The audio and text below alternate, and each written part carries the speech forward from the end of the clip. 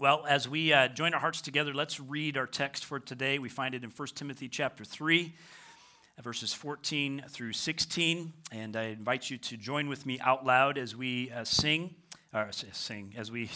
speak the scriptures here together as our text for today. So verse 14, I hope to come to you soon, but I am writing these things to you so that, if I delay, you may know how one ought to behave in the household of God, which is the church of the living God, a pillar and buttress of the truth. Great indeed, we confess, is the mystery of godliness. He was manifested in the flesh, vindicated by the Spirit, seen by angels, proclaimed among the nations, believed on in the world, and taken up in glory. Father, we love your word. We're so thankful that you've given to us your written word. In it we find proclamation of what was once your spoken word through the prophets. We find testimony of the living word, Jesus, your Son, who came to dwell among us. And so, Father, we approach your word today with great humility, needing and asking that your Holy Spirit direct us and be our true teacher as we understand what you have given to us. In Jesus' name we pray. Amen. Amen. Well, when I say the word church, what comes to mind? How would you define it? Do you have positive or negative feelings? Do you think about a facility or a group of people? What teaching or experiences have shaped what you think when you hear the word church? Can you go back to childhood memories, or is this idea of church something that is a newer experience for you? The reality is that although there may be some similarities among us, right, we all have very different experiences that are wrapped up in this word church. For some of you, the experience with the church has been incredibly positive. For others, you're honestly maybe in the church recovery program. In light of all this, I believe our text today provides a helpful answer to the question, what is the church? I'm sure you're familiar with quotes and memes and reels and so on that speak to the fact that one thing we can be certain of in life in general is change. Before my parents died and went to be with Jesus, one of the things I loved most once in a while was to sit with them and just talk with them about what they witnessed as change in their life from childhood till their age of 70 and so on. And it was amazing for me to hear of all that they experienced as change in our culture throughout that time. One thing I remember vividly, not only hearing my dad talk about, but witnessing as well as a young child, was the fact that he sold insurance for 30 years. And when I watched him journey through the change from paper to computers, right? And I found it fascinating to listen to him and talk about that and to witness the fact that he liked the benefits of the computer, right? Made some things easier, but he didn't like the process of learning it. So the process of change. Now, the church is not exempt from change. I don't want to take the time today to recount specifics of change in the church over the years, but let's just say, even for one point, like if you were to have fallen asleep in the year 1900 and woken up in the year 2000, what kind of change, right? You probably would have been astounded by the change you would have seen in the church. And for all intents and purposes, if you would have fell asleep in the year 2000 and woken up in 2023, right, probably would have been astounded as well. We might be quick to be critical of these changes, but in fact, some of the changes have been very good. So I think we all know that change is inevitable, not only in culture, but also in the church. And some of you are thinking of some very specific examples right now in your head, maybe some positive, maybe some not so positive in your opinion, but here's the reality is that no time ever, right, or will there ever be a perfect time in the age of the church. It's the reality. And maybe this is a simple reminder of what some of you need today, right, to help you reshape your expectations of the church. But the church will never be perfect in the age of the church. Change will always be part of what takes place within the church. Now that I've already made some of you very nervous by talking about change. Let's get into defining the church as Paul describes it. And these are 5 true things, right? 5 things true of the church that don't change, right? 5 things true of the church regardless of time and place or people.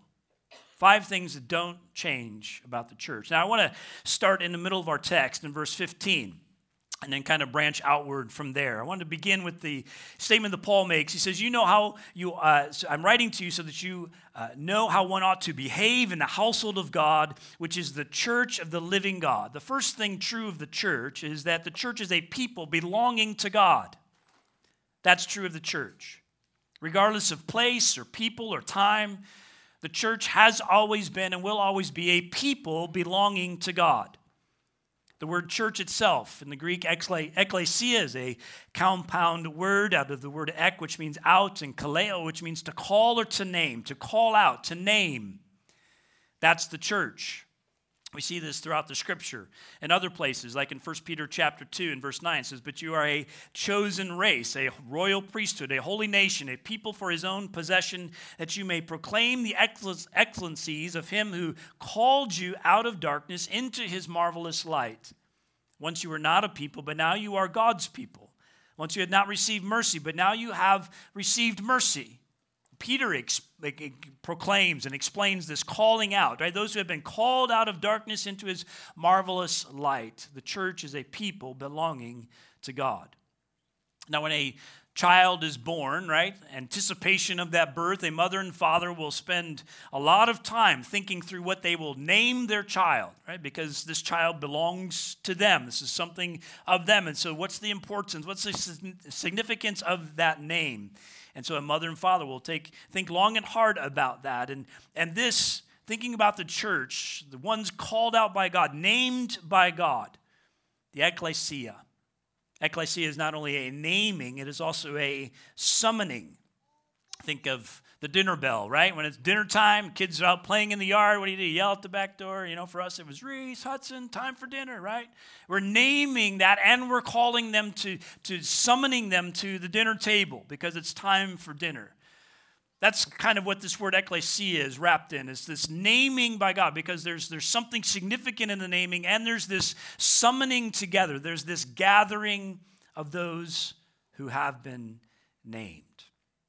And therefore, we are encouraged in Hebrews chapter 10 to let us consider how we stir up or how we motivate one another to love and good works, not neglecting to meet together, as is the habit of some, but encouraging one another, and all the more as you see the day approaching. This is what we are called to as the church, not only that God names us, but that God gathers us as those who are the church of the living God. We belong to God, the living God.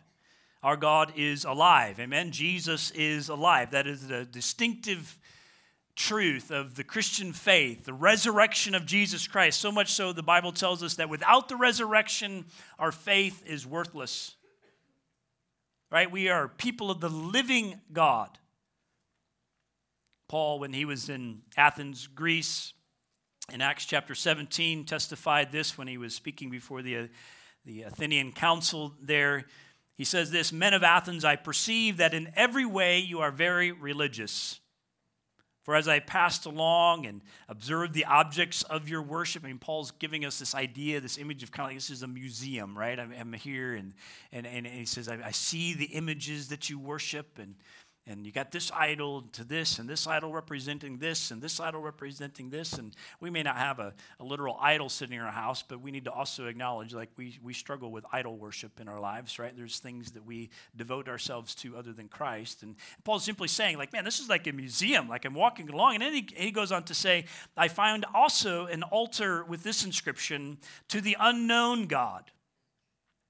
What therefore you worship as unknown, this I proclaim to you. And Paul launches, I would read Acts 17 this afternoon, right, when you have time.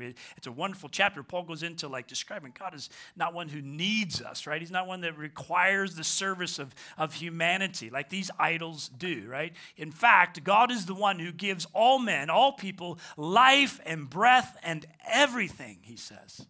He is the giver and the sustainer of all life. He is the living God. And our source of eternal life is this God who, as children of His, named Father, right? Through the work, our eternal life is through the Father and through the work of the Son, empowered by the Spirit of God. This is distinctive about the church. People of the living God. I love this emphasis when I was at Moody Bible Institute in my training as in pastoral ministry years ago, and still believe it to be true. One of the things that they taught us was that the church is an organism, not an organization. I believe that to be true. Now, a church has organizational properties, if you will, right? When you gather people together, God is a God of order and design. And so, yes, there's some organizational structure to the local church. But ultimately, friend, listen, we as the people of the living God, we are an organism. There's something distinctive about we have life in the Spirit of God. In other words, we are to think that when you hear the word church, you're not just to think about any other organization. You're to think about organism. There's a life-giving presence of the Spirit of God among us. And therefore, we're different and distinct. Perhaps a way to summarize it together, if you will, is that the church is a organized organism. Okay? It is distinct. We are the church of the living God, the ones called by name, the ones whom He has called out to be His own. And we're grateful for it. Amen? So the church is a people belonging to God. Second of all, the church is a people of transformation. This is a truth for any culture, any person of any time. The church is a people of transformation. We are in process of growing to be like Christ. This is the way Paul said, I'm writing to you so that you may know how one ought to behave. Not that you may know certain truths, right, or be able to quote certain things that he was teaching, but that you may know how one ought to behave. Now, we all know this, that knowledge does not equal action, right? You know that? Just because you know something doesn't mean you necessarily act upon it. We do this all the time with things we know, whether it's exercise or diet or making our doctor visits or, other things in life. You know what the speed limit is, but at times you choose not to. So knowledge does not always fulfill itself in action. And that's what Paul's addressing here. And we as the church need to know that our commitment to and our knowledge of the Bible does not equal conformity to the Bible. Just because we can quote Bible verses does not mean that our life is being lived in accordance with our knowledge of the Word. Paul is emphasizing here, listen, as the church of the living God, you are not only to know things, but it's knowledge that leads to transformation, that leads to behavior, that leads to life change. So salvation is not only about being saved from something. Sometimes we talk of the gospel as though it's just being saved from hell, right? Which is a real and literal, eternal consequence of our sin. The Bible speaks of hell very specifically and very clearly. Jesus spent much of his time in ministry speaking of this reality of hell. And yes, when we speak of salvation, it is to be saved from that eternal consequence of our sin, eternal death. But salvation is even more than that. Salvation is about not only being saved from something, it's about being saved to something. A life changed and transformed by the power of God. A life lived differently because of Jesus. Romans 8 puts it this way in verse 29. It says, for those whom he foreknew, he also predestined to be conformed to the image of his Son. That's the purpose of the Christian life, to be conformed to the image of his Son, to seek to become more Christ-like. When we talked of baptism in Matthew 28, it's what Jesus was speaking of, that you are to go and to make disciples and to baptize them, right? That they would declare their faith in him, but it doesn't stop there. The mission and purpose of the church is to not only baptize as confession and salvation, but also to teach them to observe all that I have commanded you. That's transformation. That's behavior that is lived according to the truth that God has entrusted to us. And so when we think of the word church, what ought to come to mind and what is true of the church, regardless of location or of generation, is we are a people of transformation, of change. One of the phrases that we've used over the years here, not a lot, but at times, perhaps you've heard me reference this phrase, that we are to be a place where people can come as you are. Come. Whatever your circumstance in life, come. And as you come and as you hear the truth that God has entrusted to us, what it also is to happen is that you expect to change. It's part of our expectation here, that people will grow in Christ's likeness, that this being conformed to the image of his Son. This will be literal and happening in your life. Come as you are, expect to change. All of us need that. The church is a people of transformation. You may have noticed a few months back these little A-frame signs that we put at the entrances and exits of our drives, one to welcome people and help give direction when they come on the property. But if you haven't noticed yet, look on your way out today, and as you exit, what you'll see we put on the back of that sign is "Have a great week, living like Jesus." That was very purposeful, because that's the pursuit. Our definition of a disciple, years ago, as our elders examined the word to what is a disciple? What could we put together as kind of a succinct way as we examine the scriptures? What is a disciple? If we're to be disciples who make disciples, then we need to know what a disciple is. So just so we all know, here's what we're chasing after in our endeavor here, is to grow people who are followers of Christ, right? A disciple is a Christ follower who loves others and pursues living like Jesus. That's our definition. You'll see it on our journey wheel out here if you stop and look. A Christ follower who loves others, because that's a distinctive trait of a follower of Christ, and who pursues living like Jesus. The church, we are a people of transformation. Number 3, the church is a family. Church is a family, individuals connected by strong relational bonds. Paul says in his encouragement to Timothy, I'm writing to you so you may know how one ought to behave in the household of God. Did you catch the imagery that Paul draws upon there? The household of God, the familial identity. Now we know an earthly family, right? We know the bonds of an earthly family. We know the pain that there is when the bonds of that earthly family are broken. And so we get that. And as the church, we realize, man, Scripture uses these metaphors and images to help us understand. Because as we live life, we can go, oh, okay, I can understand that spiritual truth that is being taught because I can identify with this metaphor, this image that is being used. The household of God.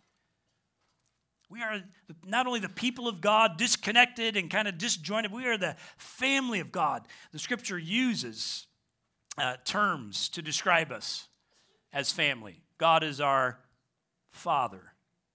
We are sons and daughters, right? We are brothers and sisters.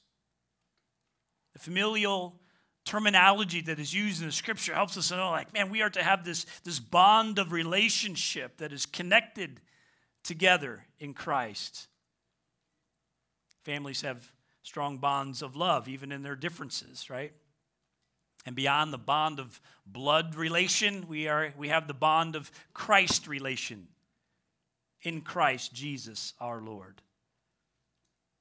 So we try to emphasize that. You hear us talk about our church family. You hear us at times reference, if you will, what we call our announcement time. We actually refer to it as family time. Why is that? Well, it's something we do. It's because we want to communicate. We believe we are a family together in Christ. And those opportunities we share with you during that, they're more than just announcements. Those are ways for us of connecting together as family, ways to serve others and one another as family, the ways of expressions of our love together as family, opportunities to grow together in our knowledge that leads to transformation together as family. Church is a family with our Heavenly Father overseeing his household. A fourth truth about the church is that the church is a people of conviction. When you think of the church, you are to think of people of conviction. What do I mean? Well, Paul says here that the church is a pillar and buttress of the truth. Again, the metaphors and images used in the scriptures are used with wonderful intention. We know what a pillar is. A pillar is a support structure, right? It holds the weight of a roof. Without the pillar, the roof would eventually implode on itself. It would eventually fall.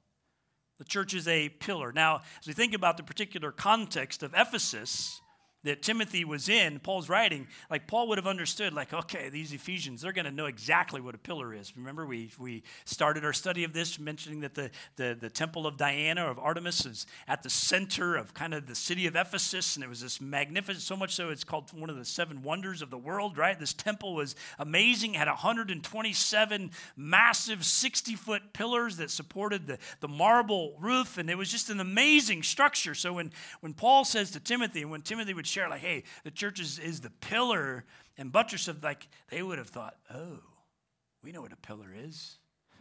You know what a pillar is, right? Not only that, but we've witnessed it in our own Capitol with the Capitol building and so on, the majestic beauty of the pillars that support the structure. You know what that is, and that's a beautiful image of the church. And not only a pillar, but a buttress, a further support structure, right? Stabilizing the walls and the building, and a foundational structure that brings strength. So these two things, Paul says, this is the church, a pillar and buttress of the truth. The church is to, therefore, firmly hold the foundation of truth, the foundation of the apostles and the prophets, so that the church does not collapse under the weight of false teaching. We are the pillars. We are to boldly display the beauty and majesty of the truth of God. I love what John Stott says in his commentary here on 1 Timothy. He says that the church is to hold the truth firm is the defense and confirmation of the gospel. To hold it high is the proclamation of the gospel. The church is called to both of these ministries. To hold it firm and to hold it high, the pillar and buttress of the truth. Now the church, right, that's us, those who have been called out of darkness into his marvelous light. We are entrusted with this message of God. It's a culturally transcendent truth, meaning the truth is relevant, instructive, and practical for any culture at any time. It's timeless, it's changeless, it is eternal truth. I love the opportunities I've had to travel the globe and be in many different parts of the world. And what fascinates me every time I go somewhere and get to spend opportunity with the church, with our brothers and sisters, is that what unites us together is the truth, the gospel of Jesus Christ. They speak a different language. They live at times, they live in very different ways. But what unites us is the truth. And we've been entrusted with it. And that truth is not just news for today's headlines, right? By the way, pray for Israel. Amen. But this truth is not just for today's headlines, here today and gone tomorrow. But it's news that spans the ages and is for every person of every nation. And when we read news and when we think about what's happening around the globe, hopefully as you process all of that, what gives you a sure foundation of your life is to acknowledge the truth of the gospel, a truth that is present through the power of God for every age. So therefore, the truth of the church is personal. It's for every person, and it is uniquely universal. What I mean by that is this, is that the gospel of Jesus Christ describes a universal need. Places like Romans 3:23, for all have sinned and fall short of the glory of God. That word all there means all, every person. So we describe it and means that we are born with a sin nature, the Bible teaches us. You are born a sinner, right? You don't sin and become a sinner. You sin because you are born a sinner. The Word of God tells us we have all sinned and fall short of the glory. All of us have a need, a desperate need for Jesus as Savior. But the Bible also describes this gospel that is a universal answer. John 3:16, for example, for God so loved the world that he gave his only Son, that whoever, right, say that word, whoever, right, believes in him should not perish but have eternal life. So this universal answer does not mean that we are not universalist, which means, well, God will just save everybody. But what it means is that by grace, through faith, when someone confesses their belief in Jesus, just as we saw today, that this truth of the gospel, this grace-oriented, mercy-driven truth, right, will change their life. Salvation is available to anyone who believes. And so a holy, righteous, this astounds me, by the way, as I draw our attention to this reality of this truth, is that a holy, righteous, perfect God has entrusted his message of truth to a sinful, broken people. God is committed to working in and through the church. And friend, that is his grace. And the way he established it from the beginning, God's heart has always been to relate with his creation, with humanity, male and female, created in his image. God's desire has always been, and when sin broke that relationship, God still said, no, I'm going to remain committed to relating with my image bearers. And that is an incredible truth. And to realize what God has done is he said, here's my truth. I entrust it to you. And what a humbling, sobering reality that is. That God has entrusted us the very truth that represents who he is. That's amazing.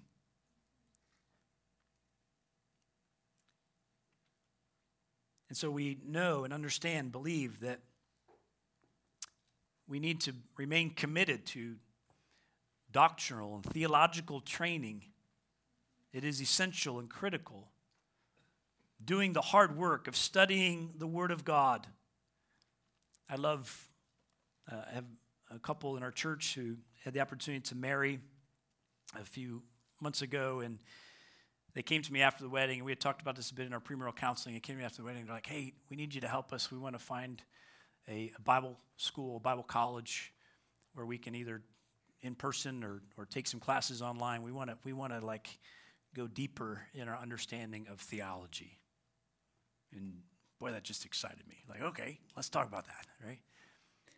And we need to remain committed to the understanding of the importance and significance of doctrinal and theological training. Why? Because this is a truth. This isn't just something we hold lightly. This is a truth that we've been entrusted with, that through the ages, right, since the foundation of the apostles and prophets, like that this is a truth that has been passed down from generation to generation. Now we hold.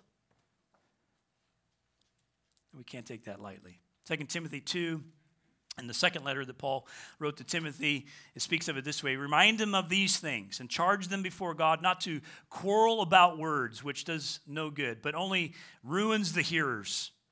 Right? So be careful of what you talk about as the church, what you pay attention to. Verse 15, do your best to present yourself to God as one approved, a worker who has no need to be ashamed, rightly handling the word of truth. That's hard work. It takes effort. It means we have to invest ourselves to understand it well. And people have a hard time sometimes with this reality that the church is the pillar and buttress of truth, right? Sometimes people struggle with that. Why do they struggle with it? Well, Because again, they witness the fact that we're a sinful and broken people, and sometimes that shows itself. And so, one of the primary things people state as resistance to the church as well is just full of hypocrites. We're people redeemed and saved by God's grace, right? Not perfect individuals. Yes, sometimes that sin shows itself among us, and sometimes we don't do the greatest job with this or that, and that's part of the reality. But that doesn't mean we can't seek and pursue the effort of holding the truth well, right? Sometimes it's like, well, churches believe different things. How can we trust what one says over another? And all I can say to you in that is, listen, it goes back to what is the hard work and the effort of understanding the Word of God. And as we seek to understand it, we live accordingly with it. And yes, we have a difference of opinion with other churches or those who would label themselves as churches, right? Don't forget, some who label themselves as a church have nothing to do with being the people of God, okay? We need careful discernment there. Sometimes it's just like we're united on the gospel, but we do things a bit differently, and so we discern well and all this. So sometimes a bit of that is like that's what keeps people like questioning, how can the church be the bit like, listen, friend, God isn't, and that's what I'm saying. It's so amazing to think that God Almighty, perfect, holy, righteous, just has entrusted to you and me, broken people, imperfect people, He's entrusted to us with His truth. And we can't take that lightly. We have to take that very seriously. A last point here about the truth is that the church is a people of confession. Church is a people of confession. Paul says to Timothy, "Great indeed, we confess, is the mystery of godliness." The word confession, again, the Greek word there means to tell something similar or in a like way. It's something undeniable. It's certain because it's the same story. That's the power of any eyewitness account, isn't it? What do police look for in any investigation? Do these eyewitnesses, those who say they witnesses, what are the parts of their story that matter? What's the consistent telling of the story that helps us understand what really happened here? And that's what this word is describing, is that through the ages, through the generation, in other words, this thing that we hold that's entrusted to us today, right, is a story that has been told from generation to generation. We don't just do this on our own. We don't think of doctrine and theology in a way that is disconnected from what is the historical aspect of it. And just think, well, God's doing something different today.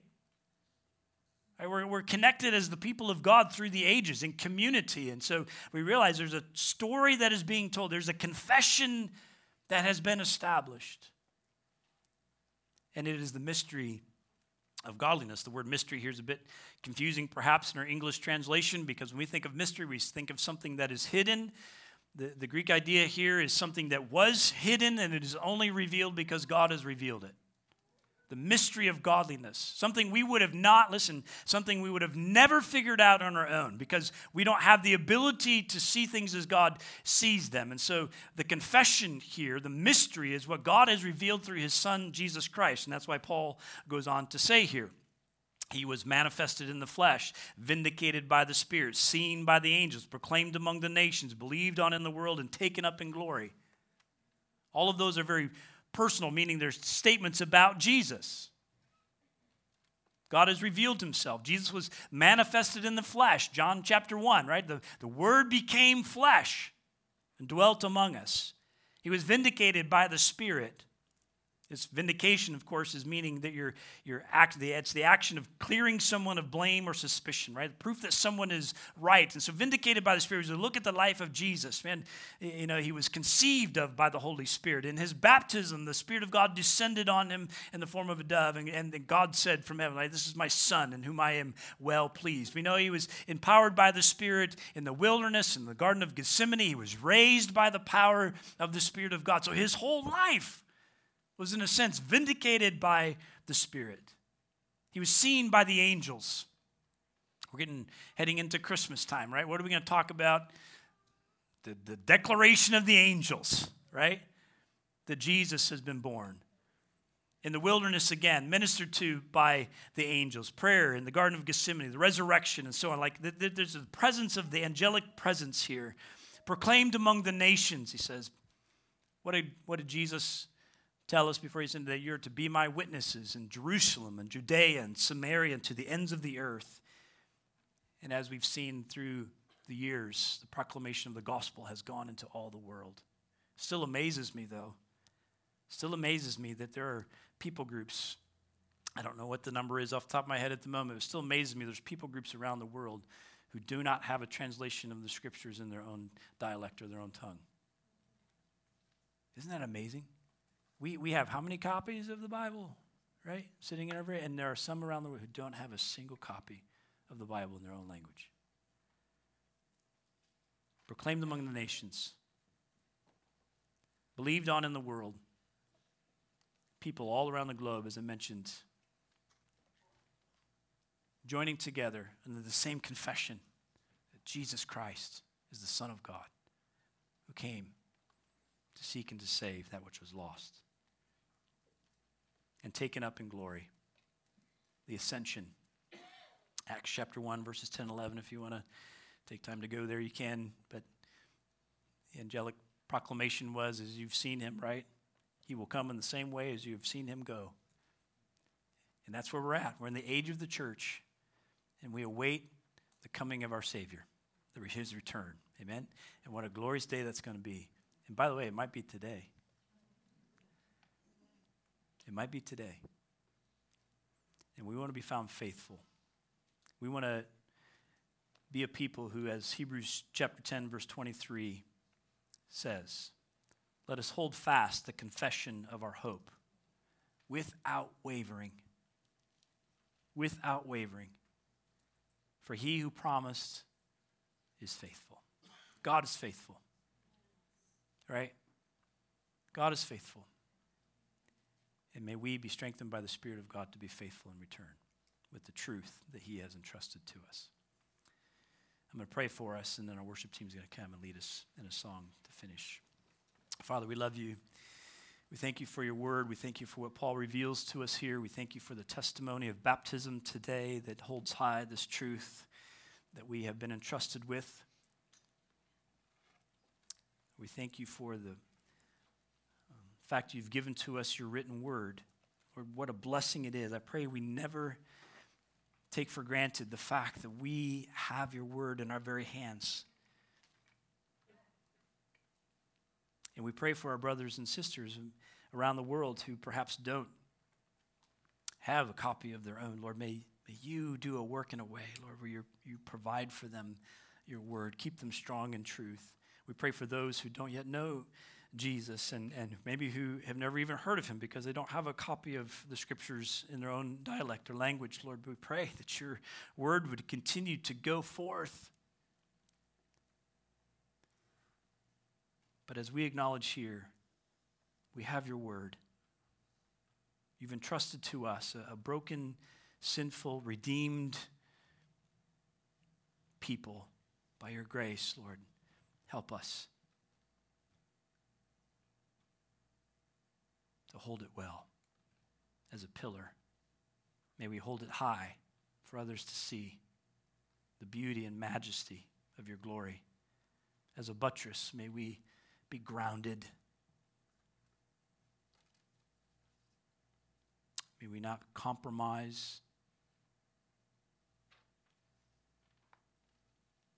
Strengthen us by your Spirit. In Jesus' name I pray. Amen.